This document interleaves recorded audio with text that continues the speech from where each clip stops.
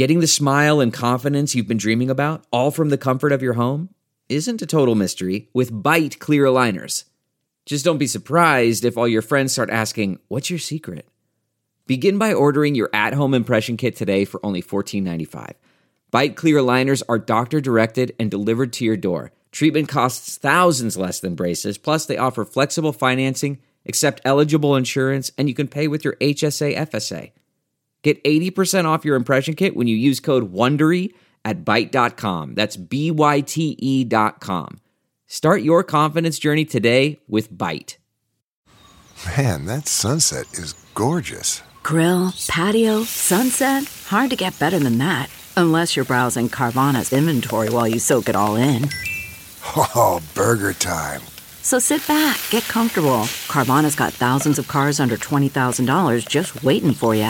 I could stay here forever. Carvana, where car buying meets comfort, meets convenience. Download the app or visit Carvana.com today.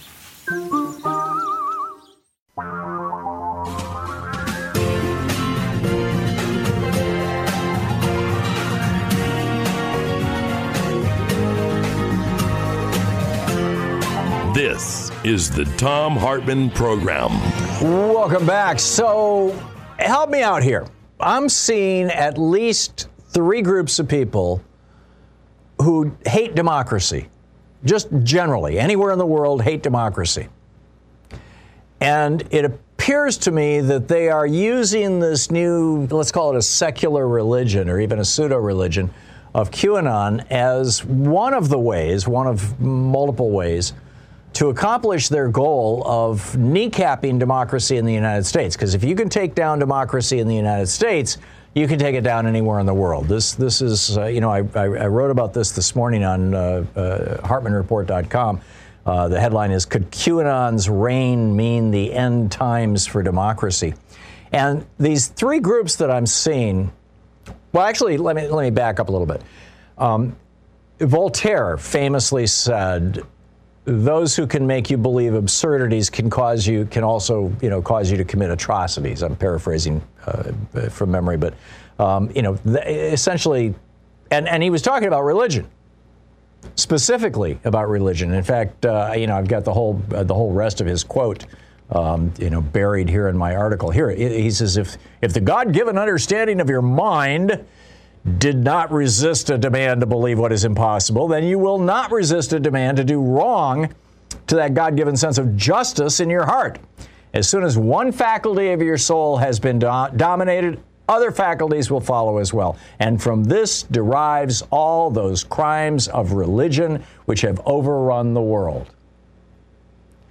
And I mean, this is scary stuff, right? With the QAnon stuff, you've got on CNN, the former president of the Southern Baptist Convention was talking with one of the CNN personalities, and said that that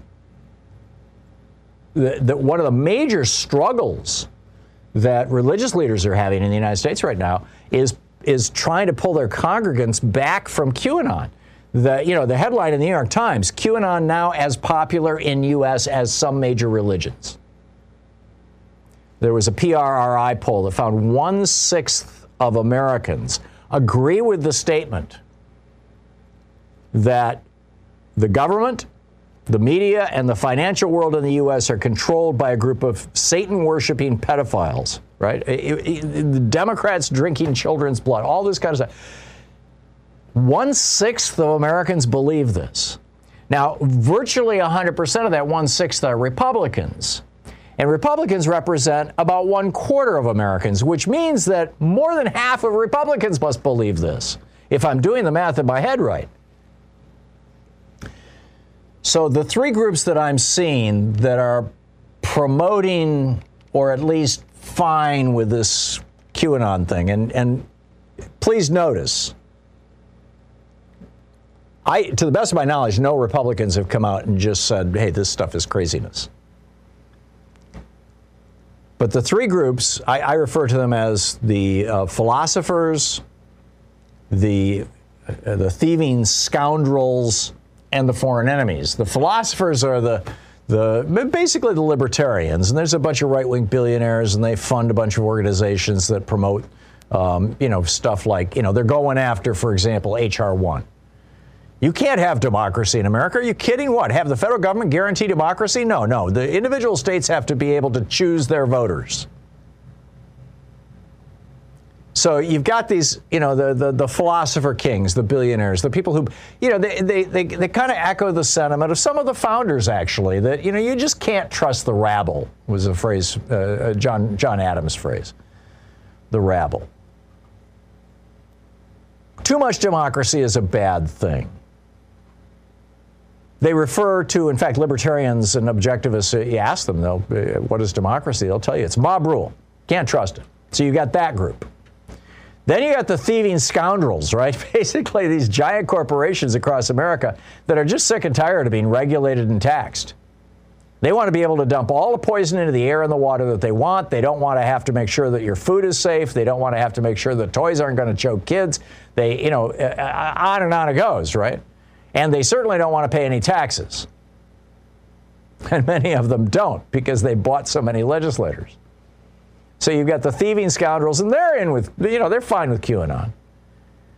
And then you've got foreign governments that are not democratic, that are autocratic, or even outright fascistic, or outright, I'm not sure exactly what you would call the government of China. They call themselves communists, but and not to specifically pick on them, because apparently they were held back from inserting themselves into the 2020 election.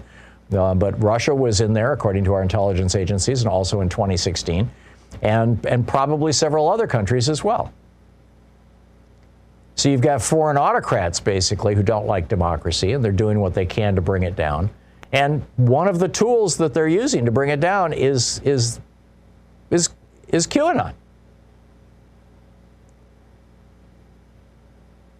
And this is like dangerous stuff. I mean, here we have three groups of people. And like I said, if you can think of others, let me know. But here we have three groups of people who explicitly have an interest in not having democracy. I suppose I could add to that a fourth group, which is now the Republican Party, institutionally. You have new voting restrictions that have been passed now in 12 states, making it harder to vote, dialing back on democracy. In Arizona, in Florida, in Georgia, in Iowa, in Michigan, in New Hampshire, Texas. Well, Texas, they didn't successfully. They have passed some smaller laws, but the big one where, hey, the election judges can just decide to throw out ballots from communities that they think are filled with fraud. We don't have to count those ballots. Are you kidding? So here we have these groups, and we have this religion, this QAnon religion, and I don't have an easy solution for this. I mean, have you ever tried to talk somebody out of a religion? There was, when I was a teenager, I had a few years in my life where I was just anti-religion, and I would try to talk people out of being religious. And it was like, oh, it's a really difficult thing to do. Have you had any success in talking anybody out of QAnon?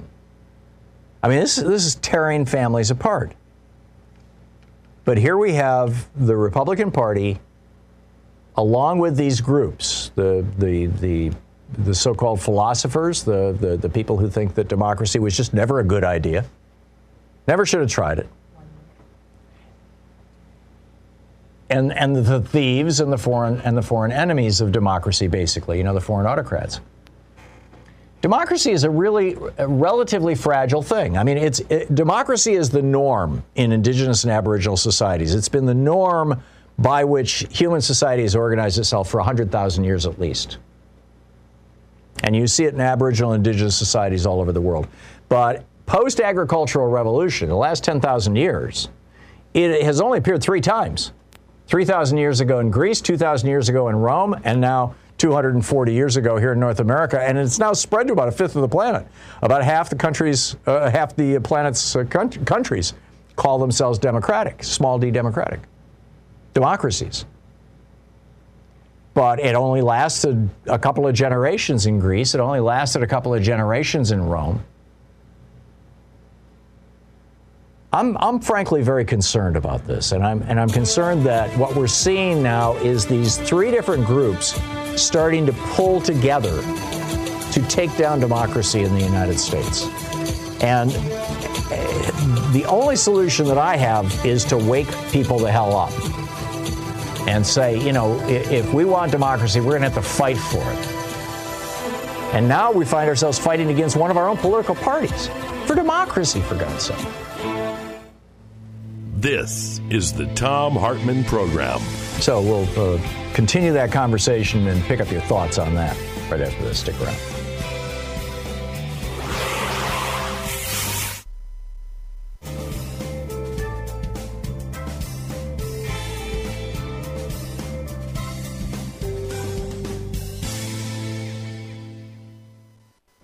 And welcome back. Tom in Huntington Beach, California. Hey, Tom, what's on your mind today?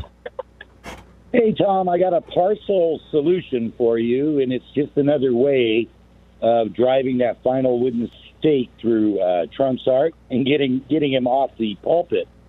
And I wanted to know if you were aware of it, and if you aren't, I'll make you aware of it. He had an executive order, 13848, dated 9/12/2018, on election security in foreign interference. It's only 2 pages long, but basically the 3 high points are Section 7B says any conspiracy to violate any prohibitions above, which is violating the integrity or casting doubt on the integrity of elections. 8C is any U.S. person, citizen. And 8F says any person with the purpose of eroding confidence in federal elections may lose all the money they have. This is his own executive order that he signed in 2018, not thinking it may come back and haunt him. And I think it would be, the problem with it, it needs a direct referral from Congress to Homeland Security or the Justice Department to start the investigation. Well, also, executive orders can't have criminal penalties associated with them. That requires law. Right, but it has a forfeiture of fundage. And it states it in the executive order that they can lose all their money. It can be frozen, their assets. So I just wanted to bring that to your attention. And last week I mentioned to you, you said you'd love to see a RICO Act by Vance. Starting in his investigation, he announced it over the weekend that they're going to look at the RICO Act to put him away for 2 to 25 years, the people in the organization. Wow. Yeah, that's... Yeah, you mentioned it last week and said, I'd love to see that investigation open, so I thought I'd make you aware they are opening that, along with Vance's rest of his investigation. They're going RICO on him. Yeah, I'd love to see it, too. And yeah, I have heard that. I haven't seen any explicit confirmation of it, but I've certainly heard a lot of rumors about it. Tom, thank you for that, and I appreciate it. And, you know, we'll see. We'll see what happens with where this goes. Greg in Detroit. Hey, Greg, what's on your mind today? Hi, Tom. Thank you for taking my call. Sure. I just had a question in terms of getting people more involved in noticing what's going on, in terms of why does Congress always have such huge bills that they try to pass through? I mean, like if they just had, like we were saying before, like you had said before, you have a 2-line bill and it just says corporations are not people, money is not speech. What Democrat isn't going to vote for that? I mean, just a simple bill like that, or you just say Medicare has the ability to negotiate drug prices, 1-sentence bill, pass that through. And then you build momentum. People say, hey, they just fixed the problem with Medicare drug prices. They just fixed the problem with, then you get momentum going. I don't know why they have to have these huge bills all the time with everybody keeps adding stuff on. It just seems like if they could, or you say election day as a national holiday, right. 1-word bill, 1-sentence bill, pass, boom, and it's a national holiday. Wouldn't you think that the Democrats would all vote for something like that? Here's what's happened, Greg. Congress has become so dysfunctional that the only way you can pass any kind of legislation at all is to attach it to something that absolutely must pass, like the budget or the military appropriations bill. And so what they have to do is cram all kinds of stuff into that must-pass legislation because it's the vehicle that'll get it through. And this has to do with Republican obstructionism. Greg, thank you for the call. I appreciate it. It's great to hear from you.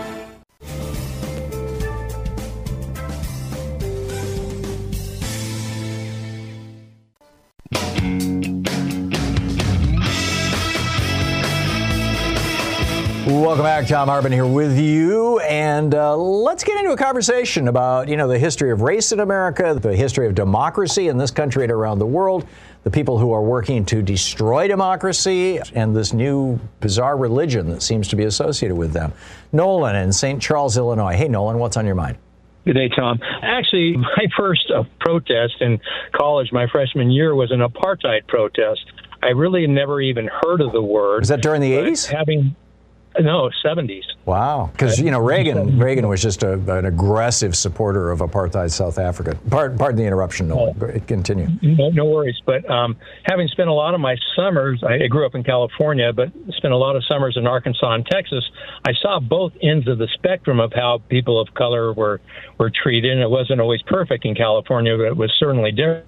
So I'm wondering about the education of what went on in Tulsa and many other examples you spoke of earlier, how apartheid was taught in the schools over the last 20 or so years in South Africa, as opposed to the way it was before apartheid, and how the similarities might be here in the United States going forward. I've never seen a South African history textbook, for high school, but what we do know from a distance, and I've never been in that country, but what we do know from a distance is that the South Africans, when the apartheid government fell, confronted their history head on.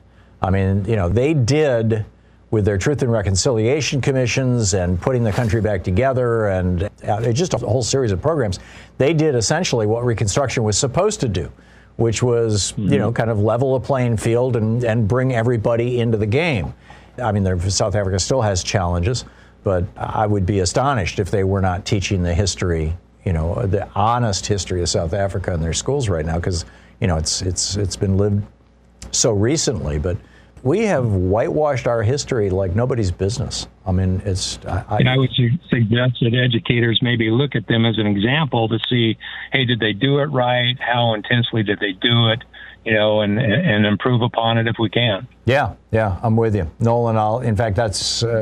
Thank you for the idea. I'm going to go digging into that and see what I can learn about it. Thank you, Nolan. Ron in Berrien Springs, Michigan. Hey, Ron, what's on your mind today? Tom, Qanon is similar, in my estimation, to Protocols of Elder, which was cooked up by a Tsarist agent or prince at that time to promote anti-Semitism within Russia and Eastern Europe, where they had many similar fallacies where Jewish people were making Christian children's blood to make their matzah.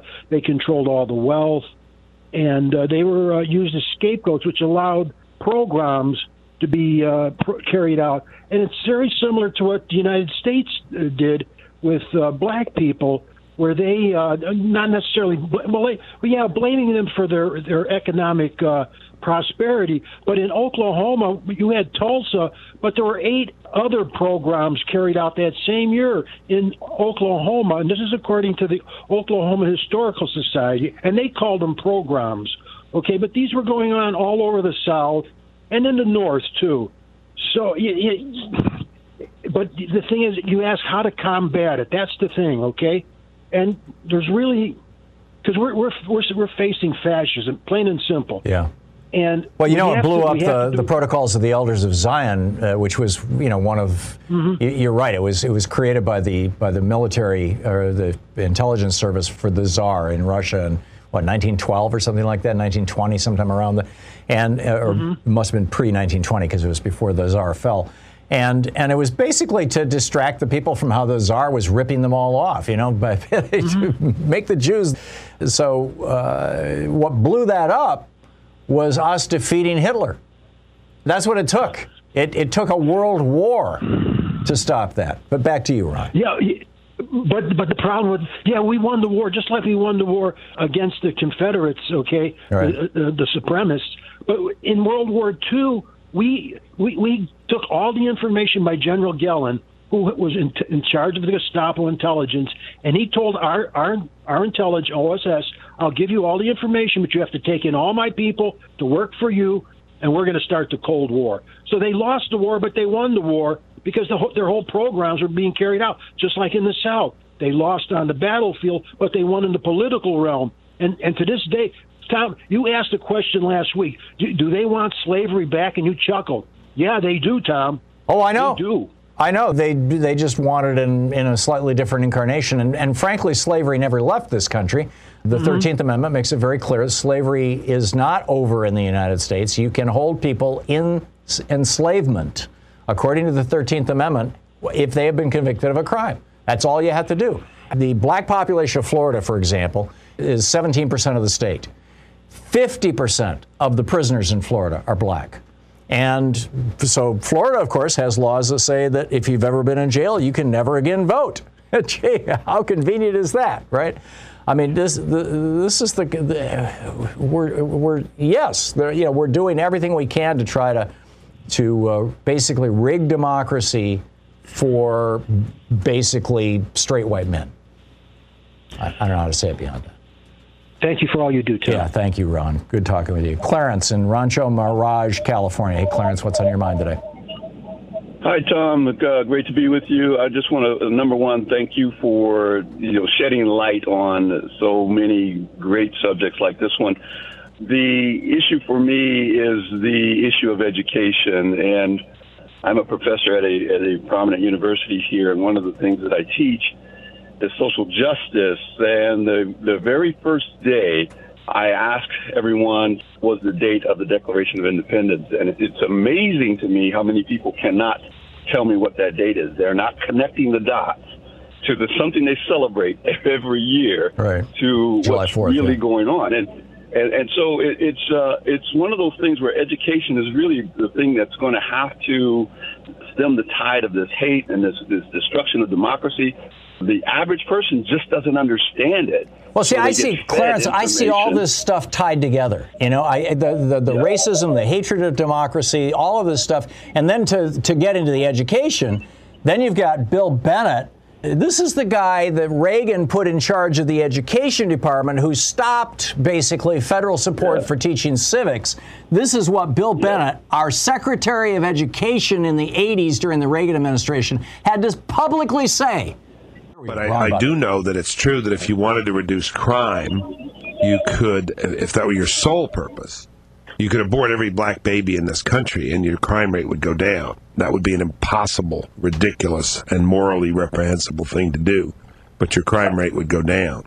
So, I mean, here we are, Clarence. Yes.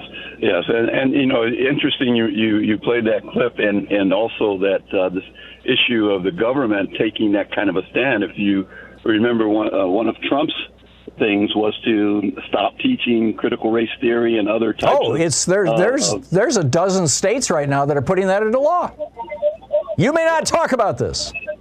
Forgive my interruption. No, you're just singing my song. Is there a place either on your website or somewhere where what you talk about, like as you described, where that is readily available to people? Can you put that out there? Daily Kos. It's called the True Blue Report, which is one of the posters over there by the Daily Kos staff, and it's called Learning the Real History of This Country Would Break You. It's up right now, dailykos.com. And, also, Sue puts links to everything I talk about on my program every single day, dozens and dozens of links into our free newsletter that goes out every day. You can sign up for over at tomhartman.com. Not wanting to sound like a plug for the newsletter, but if you ever want to find a link to anything I've discussed, just grab that. It's over, and it's easy to get. Thank you, Clarence. You're listening to Thom Hartmann. Visit ThomHartmann.com for audio and video archives. And we'll be back with more of your calls in just a moment. Stick around.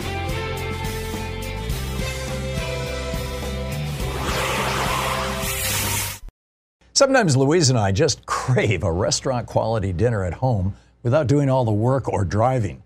Well, Cook Unity is the first chef-to-you service delivering locally sourced meals from award-winning chefs right to your door every week. And it appears to be less expensive than other delivery options. Go to cookunity.com/Hartman with 2 N's or enter the code Hartman with 2 N's before checking out for 50% off your first week.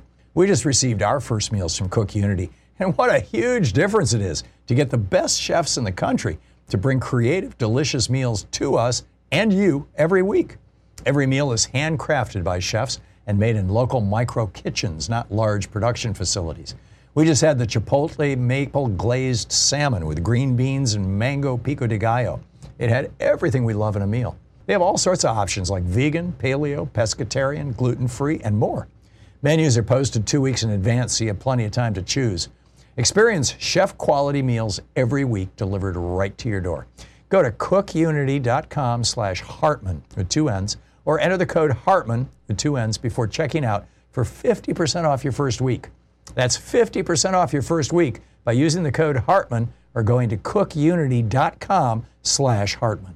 CarMax is putting peace of mind back in car shopping by putting you in the driver's seat to find a ride that's right for you. Because at CarMax, we believe you shouldn't just settle for a car. You should love your car. That's why every car we sell is CarMax certified quality, so you can be sure with upfront pricing that's the same for every customer. So don't settle. Find love at first drive and start shopping now at CarMax.com. CarMax, the way car buying should be. This is the Thom Hartmann Program.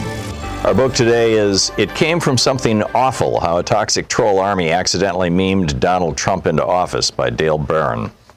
This is from the introduction. On a warm summer day some 13 years ago, I found myself in the frigid air of Baltimore's Convention Center attending Octocon, a gathering of otaku superfans of Japanese media, mainly anime and manga. I didn't particularly like anime. I felt I was a little too old for the event. I'd attended a few times when I was in high school in the late 90s. Back then it had been held in a set of hotel conference rooms darkened to play obscure animation taped off Japanese TV. But in recent years, the crowds had grown big enough to require the city's largest venue. And the event had evolved, too, into an elaborate festival where otherwise isolated suburban kids came to bond over their favorite TV shows. And he goes through a fairly lengthy description of the convention center and whatnot. And he says, for this reason, entering into the cool, safe bubble of Octocon, where adolescents attempted to commune with the comforting kids' fantasy on the other side of the screen, felt slightly unsettling to me, though I couldn't put my finger on why. And at a certain point, wandering the triangle-shaped halls lined with wooden ships trapped in bottles, handing out flyers for my webcomic to teens dressed as rubber monsters, things started to get weird.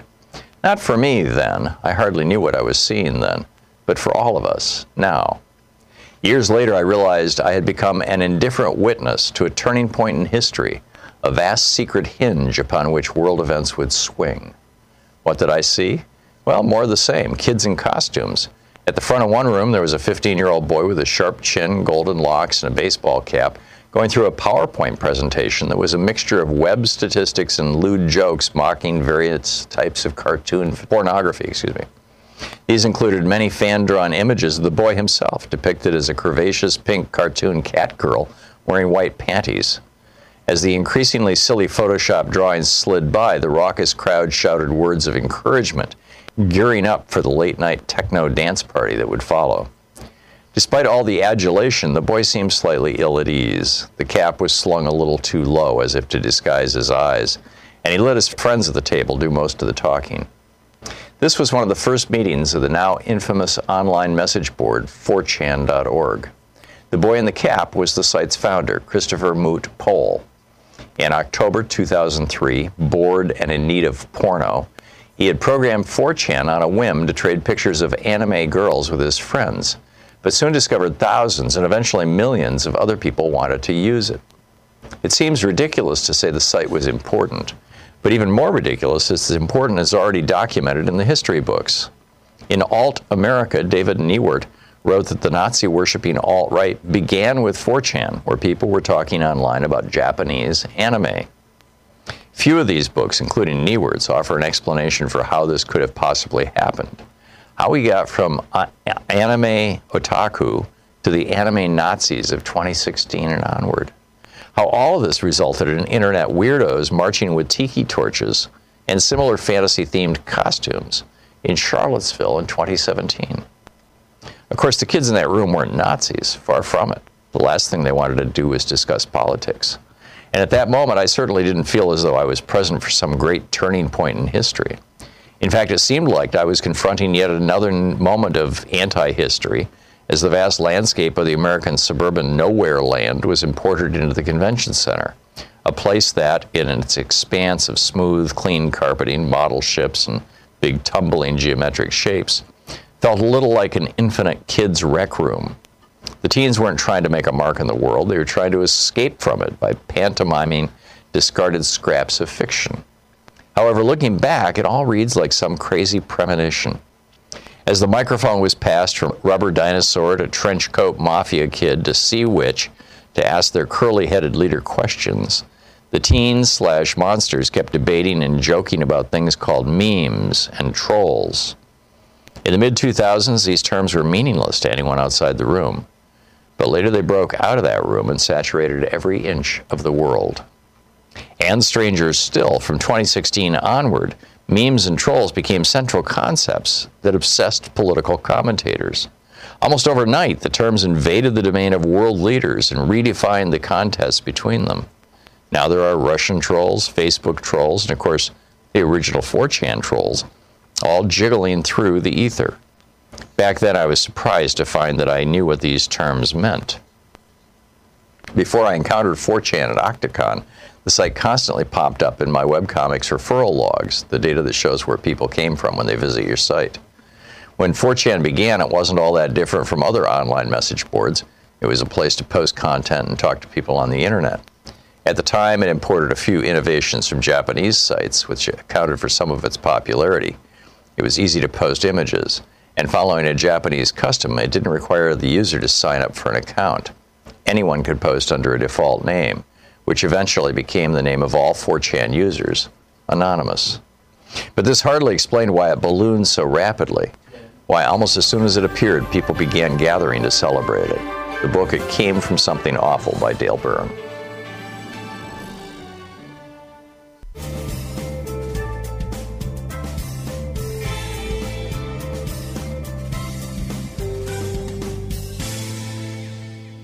And welcome back, Rex in Hawaii. Hey, Rex, thanks for watching us on Free Speech TV. What's on your mind today?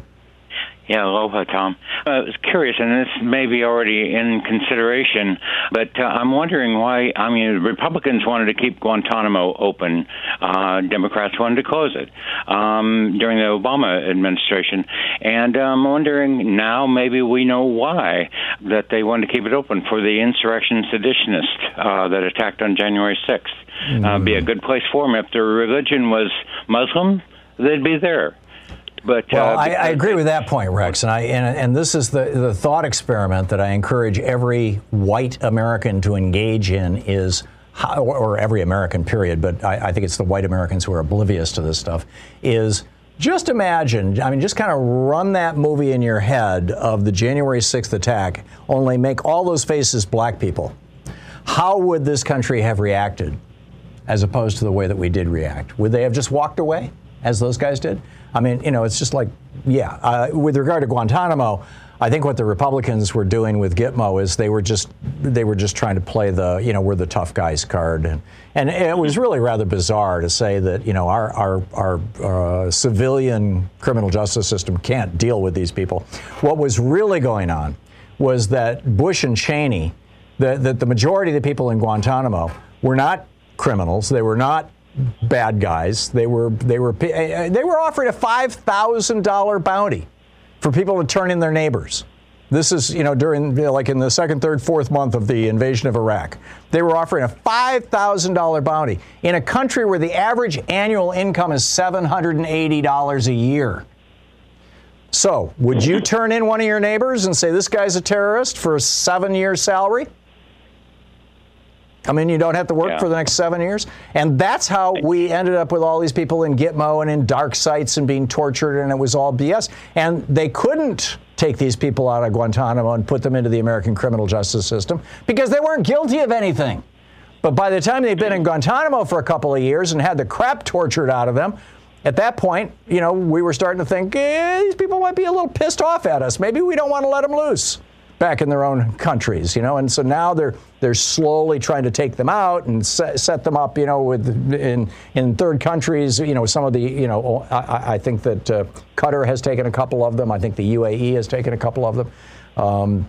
But that, it was as much to cover up the crimes of the Bush-Cheney administration as anything, in my humble opinion, Rex. I really think the powers that be would consider Guantanamo as a place to imprison them? No, and I don't think that's right. And I don't think that we should be. I mean, perhaps the people who were conspiring, the people who were at the January 5th meeting at the Trump Hotel. I would like to know who all those people were. Seth Abramson's doing some great reporting on this. I would like to know who those people were and what was going on, and if they were ringleaders, then serious prison time. Not necessarily Gitmo. In fact, not Gitmo, but a lot of the people who stormed the Capitol were just your average white racist foot soldiers, and I don't mean just right. But my point is, relative to the leadership needs to be absolutely gone after. The foot soldiers, they need the year in jail, 5 years in jail, 10 years in jail, whatever they're getting. The first guy was just convicted to 1 year in prison. These are grunts. These are many of them idiots. Rex, thank you.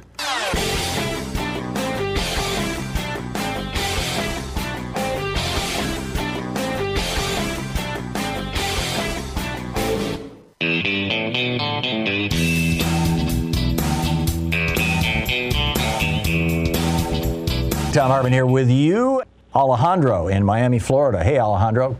Hello, Tom. Hey. Yes, I just wanted to comment that you just said, a brief mention about Florida, my state, about the felon population. I didn't know, 50% of, like you said, of the prison population is black. I was very, disturbed by that, but I guess not too surprised.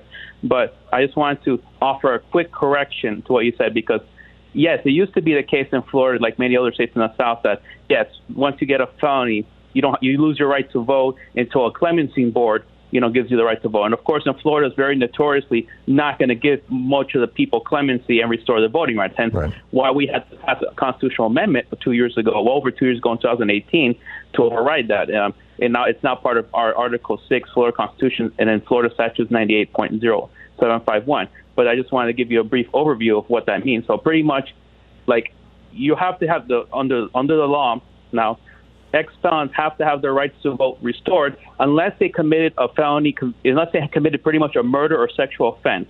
Everyone else, like, pretty much wants. Or unless they owe money to the government. That's where I was going to get at. Exactly. But that's the thing. That was an interpretation that Ron DeSantis with the legislature to go around the Constitution said, no. The terms of the sentence means you have to pay all the court fines and fees. Right. So then, in my opinion, and I think other lawyers argue this too, that it's kind of like a felon rights version of a poll tax, because now you have to pay a fine. Yep. You have to pay all your fines before you can vote, which I think is illegal and unconstitutional. And that was being fought over in the courts and going back and forth, on the courts. So obviously I think the 11th Judicial Circuit said it's not like a poll tax or it's not illegal. Obviously I disagree with that, because requiring the felons to pay these fines and fees is an impediment to their rights, because sometimes the state of Florida does not organize with how you pay your fines and fees, because you could be owing 5 different entities, so you don't know who you owe, and they don't have their stuff together, Tom. So in other words, they're like trying to figure out, who do I owe the money to? You think you owe these people $500, and these other people $1,000-something. So the point is to create such a hassle that they don't even know how much they owe in order to fix the fine problem. Right. So I just think that it's just interesting how the governor and the Republican legislature, again, like, this is why we have to pass constitutional amendments in Florida, Tom, just like we do with medical marijuana. I agree. And let's make it very clear, Alejandro, this was not something that the Republican-controlled Florida House or Florida Senate voted on or passed. In fact, they didn't even want to talk about it. This was something that a group of activists in Florida got on the ballot to amend the Constitution, and through a ballot initiative, they amended the Constitution that way. Correct me if I'm wrong. I believe that to be the case. Correct. That's exactly. Yeah. We have to do exactly that constitutional amendment process because that's the only way to get major legislation that is popular to pass. Of course, the same thing with the minimum wage law that was just passed recently. That was the only way it was going to pass in Florida to get it to $15 an hour. Right. There you go. Alejandro, I got to move along, but thank you for the call and thanks for correcting my misstatement. Bill in Clifton, New Jersey. Hey, Bill, what's up? Hey, hi. Yeah, I had been doing a study of the draft riots or Black Massacre. It was a combination of both in New York. And there was an interesting background because New York City, half the exports were cotton. So they had great ties to the South. The mayor even at one point asked the Board of Aldermen to declare independence from Albany and Washington. And the mayor of New York wanted to, this is in my book on guns and the Second Amendment, the mayor of New York wanted to join the Confederacy because New York was making so much money off the cotton trade, he wanted to secede from the Union. He openly proposed that. Yeah, but you wanted to talk about the draft riots, so go for it, Bill. Yeah, it's alluded to. You can see some of it in the Gangs of New York movie. And like all these massacres, there's no known quantity of people who died. It could be 1,000, could be 100. Right. But it started out as a draft riot because the Gettysburg, the Union won there, and Vicksburg, and the word got to New York, and they were hiring Irish people right off the boat to go fight. And if you had $300, you didn't have to fight. Right, you could buy your way out. Yeah. There was anger against that, and that started the riot, but it turned into a race massacre when they started going to the homes of people who were abolitionists. They went to the Negro orphanage in New York, and they were about to burn it down. Let's say black. I realized that word was used back then, but yeah, got it, Bill. Right. But the first licensed black doctor in the U.S. held the mob at bay as they got the kids out the back. But they also went on to go after the newspapers. They burned down the Tribune, and the New York Times had Gatling guns on it to hold off the crowds. Amazing. And there was the Union League Club, which actually made them whole afterwards and started the Red Cross and gave these black victims money, homes, and jobs. That's an amazing story. Bill, thank you for that. Thank you very much. And for doing it in such a tight fashion, because we were running out of time. Thank you, Bill.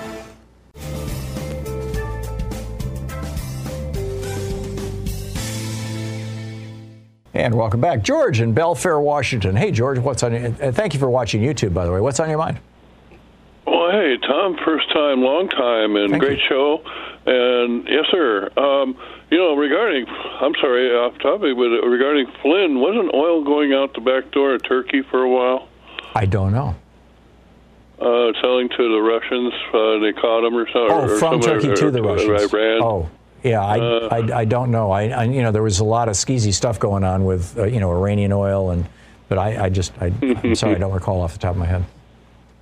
Yes, sir. Well, I thought I'd call to let you know I live rurally, and we own guns out here, and they all have a purpose. Everything I own has 3 others that for hunting, shotgun, for bird, and 22 for game, and a pistol, But this AR I had was beautiful, finished out. I sold the damn thing because I realized, what am I going to do with this thing? Shoot 100 squirrels, 1,000 grouse. I bought a box of ammo and blew it up and went, oh my God, this thing's overpowering. Yeah. So I believe they belong in the military.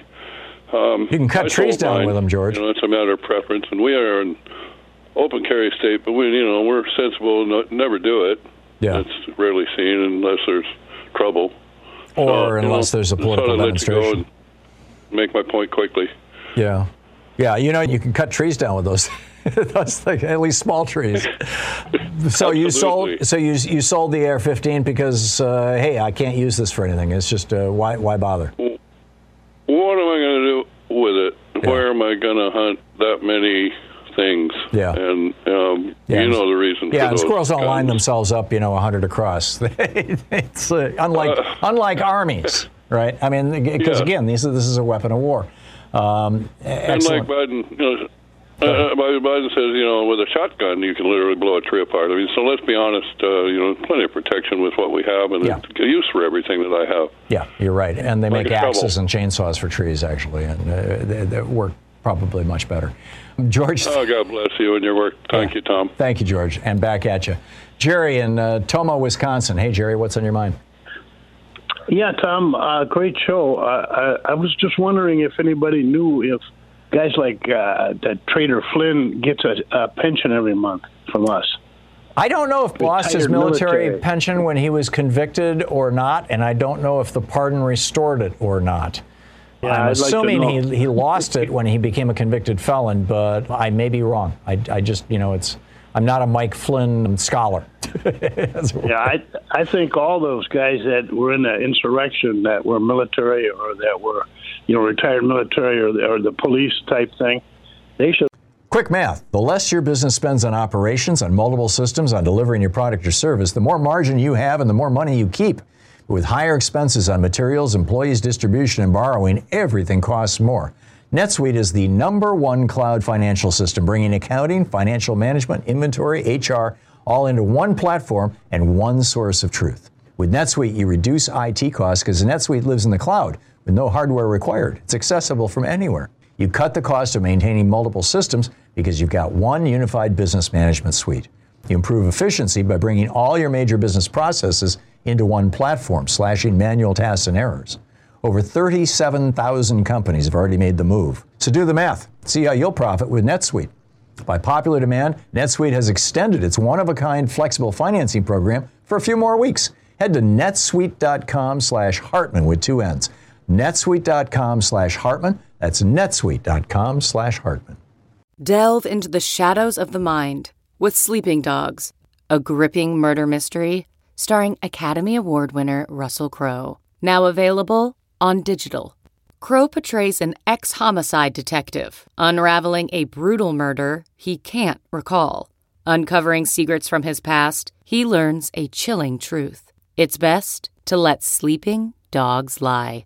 Visit sleepingdogsmovie.com/Wondery to watch Sleeping Dogs, now on digital. That's sleepingdogsmovie.com/Wondery. They all lose their pension. You hit them in the pocketbook. Yeah, I'm with you. That's a lesson. Yeah, and it will discourage future behavior of the same type.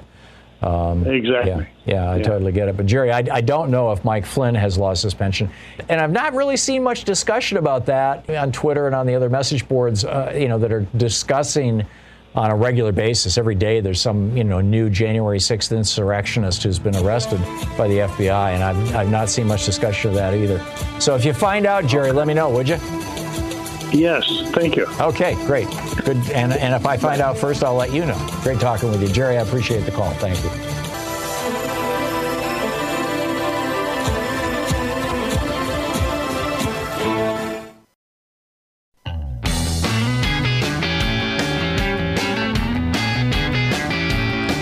Tom Hartman here with you. Jeremy in Douglas, Arizona. Hey, Jeremy, what's up? Hey, Tom. I was just curious. Do you remember your interview with Benjamin Teitelbaum, the author of War for Eternity? Oh, man. I don't remember any details of it. You want to refresh my memory here, Jeremy? Yeah, so you interviewed this guy early last year. The book he wrote, War for Eternity, was a deep dive into Steve Bannon traditionalism in the rise of the populist right, a global power broker type of expose. And I just, we focus a lot on the current actors, Trump, Flynn, Manafort, who have you. But the focus on Bannon and this idea of traditionalism, capital T, doesn't seem to be covered. This was something Scalia was into, wasn't it? A lot of these guys were into it. And it's kind of part of the Opus Dei ethos. Yeah, the family, falls into that as well. So it's not it's not Christianity. It's not any particular religion. It's more of an ideology based on the demagogue, the strongman. Yeah. Well, and also the idea that, we always did it this way, we should always do it this way. Let's maintain the hierarchy with men in charge over women and white people in charge over people of color, and let's use that. Right. Let's use that whole hierarchy, bring back the caste system essentially to stabilize society. It's always, this was Goldwater's big thing, having a stable society. Stability is more important than anything else. Yeah, and part of that is, they go back to, Socrates, and the idea that democracy is not necessarily a great idea if you're leaving it up to the uneducated masses. So the rabble, as John Adams called us. Right. Take that power back. So I guess, would you be considerate of, getting a hold of Teitelbaum and trying to get an interview with him and get his input, what he sees happening a year from the last This is interview. the Warford attorney guy. I'm not opposed to it at all, Jeremy. I think that we're seeing the fruit of it right now. I think we saw the fruit of it on January 6th, and I think that I am one of the questions. If I was running Congress, if I was running the, what ends up being the House or Senate Select Committee on January 6th. One of the questions that I would be asking is, were foreign governments or foreign actors, because this anti-democracy movement is not limited to foreign governments. It is heavily endorsed and supported by oligarchs, both in the United States and outside of the United States, billionaires around the world who want to see oligarchy rather than democracy. They literally think democracy is a bad idea. And so the question is, to what extent was that January 6th event in part organized, arguably probably on social media, by, oligarchs in the United States or otherwise outside the country? Yeah, that would be a great question for him, because he's got a very, very, very unique perspective and insight into all this stuff. And I would love to ask him that. I don't have a way to contact him. I see Sean making notes here, so we'll probably get back into it. So, Teitelbaum, War for Eternity. Jeremy, I got to run, but thank you very much for the call. Appreciate it. Lily in Sacramento. Hey, Lily, what's on your mind today? Hi, Tom. Thanks for taking my call. Hey, I have a question for you about Manchin. Joe Manchin, Senator from West Virginia. Yes. Do you think that he is a stealth Republican? No. I think, though, that being a graduate and alumni of ALEC, the American Legislative Exchange Council, which was put into place by the Koch network and arguably the Koch brothers themselves, either he has embraced their ideology or he is somehow enthralled to them, whether it's financial or whether it's ideological or whether it's just a continuing connection. Because the stuff that he's doing right now and the things he's been objecting to and the language he's been using is very, very similar to the emails that I'm getting at least 5 times a week from FreedomWorks and some of the other Koch created right-wing think tanks. And, this is a concerted message that's coming out of the right-wing libertarian billionaire class in America.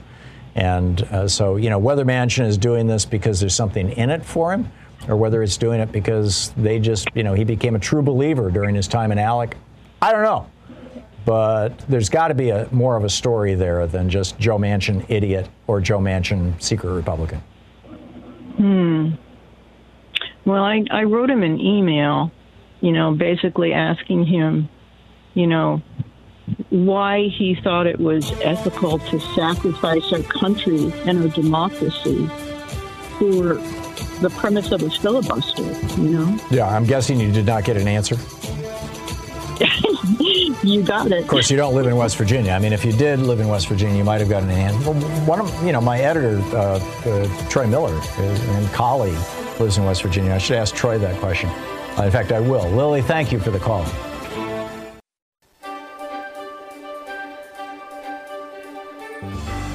Thom Hartmann University Book Club. Today we're reading from the Thom Hartmann Reader, which is excerpts from other books that I've written. This excerpt is from Threshold. We're on page 239. It starts out with, I went to Corral, Peru. It's the first mother city, the first original city that has ever been discovered intact. It's 5,000 years old. It has been buried for 4,000 years. It was just excavated in the last decade. I went down to Peru. We did our radio show from there. And I met with Dr. Ruth Shady, who is the anthropologist and archaeologist who's running this. And she said, well, as we sat and ate, I asked her what was the most significant fact about Corral. Here, she said, the civilization was different, contrasting the Corral of 5,000 years ago with the city-states that were emerging in Egypt, India, and Asia at that time. The focus of the culture here was different. When this civilization was formed here, peace was very important. There was no war. She paused and looked at me with a glint in her eye. Why? Why was there no war? She asked, as if quizzing me. It turns out they found this city that had been there for 1,000 years, and there wasn't a single instrument of war or violence anywhere in the city. Music, dancing, flutes, amphitheaters, no war. So then we jump to page 244. Are we innately evil or good, warlike or peaceful? In 1634, in his book Leviathan, Thomas Hobbes stated our culture's assumption of the essentially evil nature of humans, saying that life without the iron fist of church or state would be war of every man against every man, resulting in a society where life is poor, nasty, brutish, and short. A generation later, Jean-Jacques Rousseau and John Locke challenged Hobbes, suggesting that evidence from tribes being discovered across Africa and the Americas by European explorers demonstrated that instead, the natural state of humankind was good, egalitarian, and peaceful.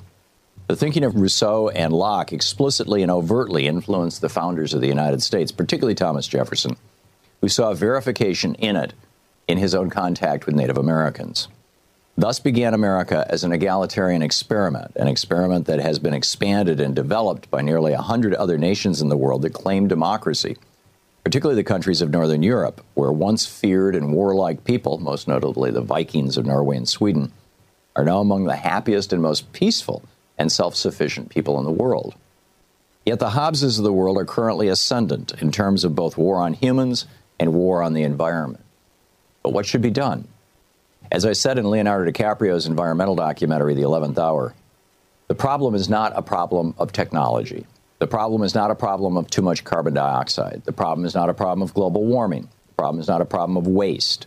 All of those things are symptoms of the problem. The problem is the way that we are thinking. The problem is fundamentally a cultural problem. It's at the level of our culture that this illness is happening. In my books, I've shared stories from all around the world of cultures that have matured, awakened, and found ways to live in peace, harmony, and ecological balance, and the fate of others that have not. Some are pre-city Aboriginal and tribal people. Some are modern communities. Some are fully developed city-states moving quickly in the direction of peace. All offer us a new vision of how life can be in a world where the core assumptions of modern culture are challenged and modified. This is not a radical or new age or easily dismissed concept. It started with the Enlightenment of the 17th century. Its first experiment was the founding of the United States in the 18th century. Flawed, but a great experiment.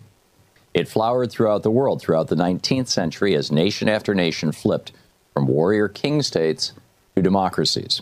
It found global acceptance in the 20th century with the foundation of the United Nations, the first international organization whose single explicit purpose was to create, promote, and maintain worldwide peace. And now in the 21st century, as war against both humans and against nature is increasingly being viewed with horror by people around the world, movements are springing up all over the planet to reject the immature cultural paradigms of the past and move us into a post-carbon, post-warfare, egalitarian, and peaceful world where there's room for both humans and for all other life. Then we start a chapter, Why and When Did War Begin? If it's true, as scientists from Peter Farb to Rianne Eisler to Ruth Shady point out, that a prime differentiator between war societies and peaceful societies is the role of power relationships between men and women, the question is raised, why and when does war begin, and how is it related to the relationship between the sexes? Most pre-literate cultures, from those in the Arctic to those in the southernmost tips of South America and Africa, were largely peaceful before contact with technology and our culture. While there was conflict, and often violent conflict, it rarely reached the proportions of organized, sustained, legally sanctioned mass murder that we today refer to as war. As anthropologist Peter Farb has documented, some Native American societies, for example, the Shoshone, didn't even have a word for war in their vocabulary. Others used organized games to resolve conflicts. Many theories have been put forward for how and why the warrior mentality took over, and then it goes on to whether this started with animal husbandry or whether it started with agriculture, or where did war begin, and some interesting stuff. So it's in the Thom Hartmann Reader.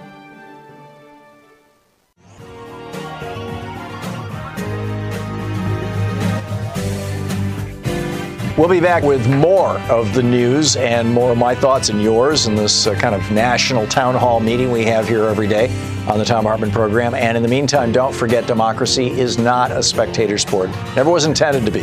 It requires you. So get out there, get active, tag, you're it. We'll see you tomorrow. You've been listening to Thom Hartmann. For audio and video archives, visit thomhartmann.com.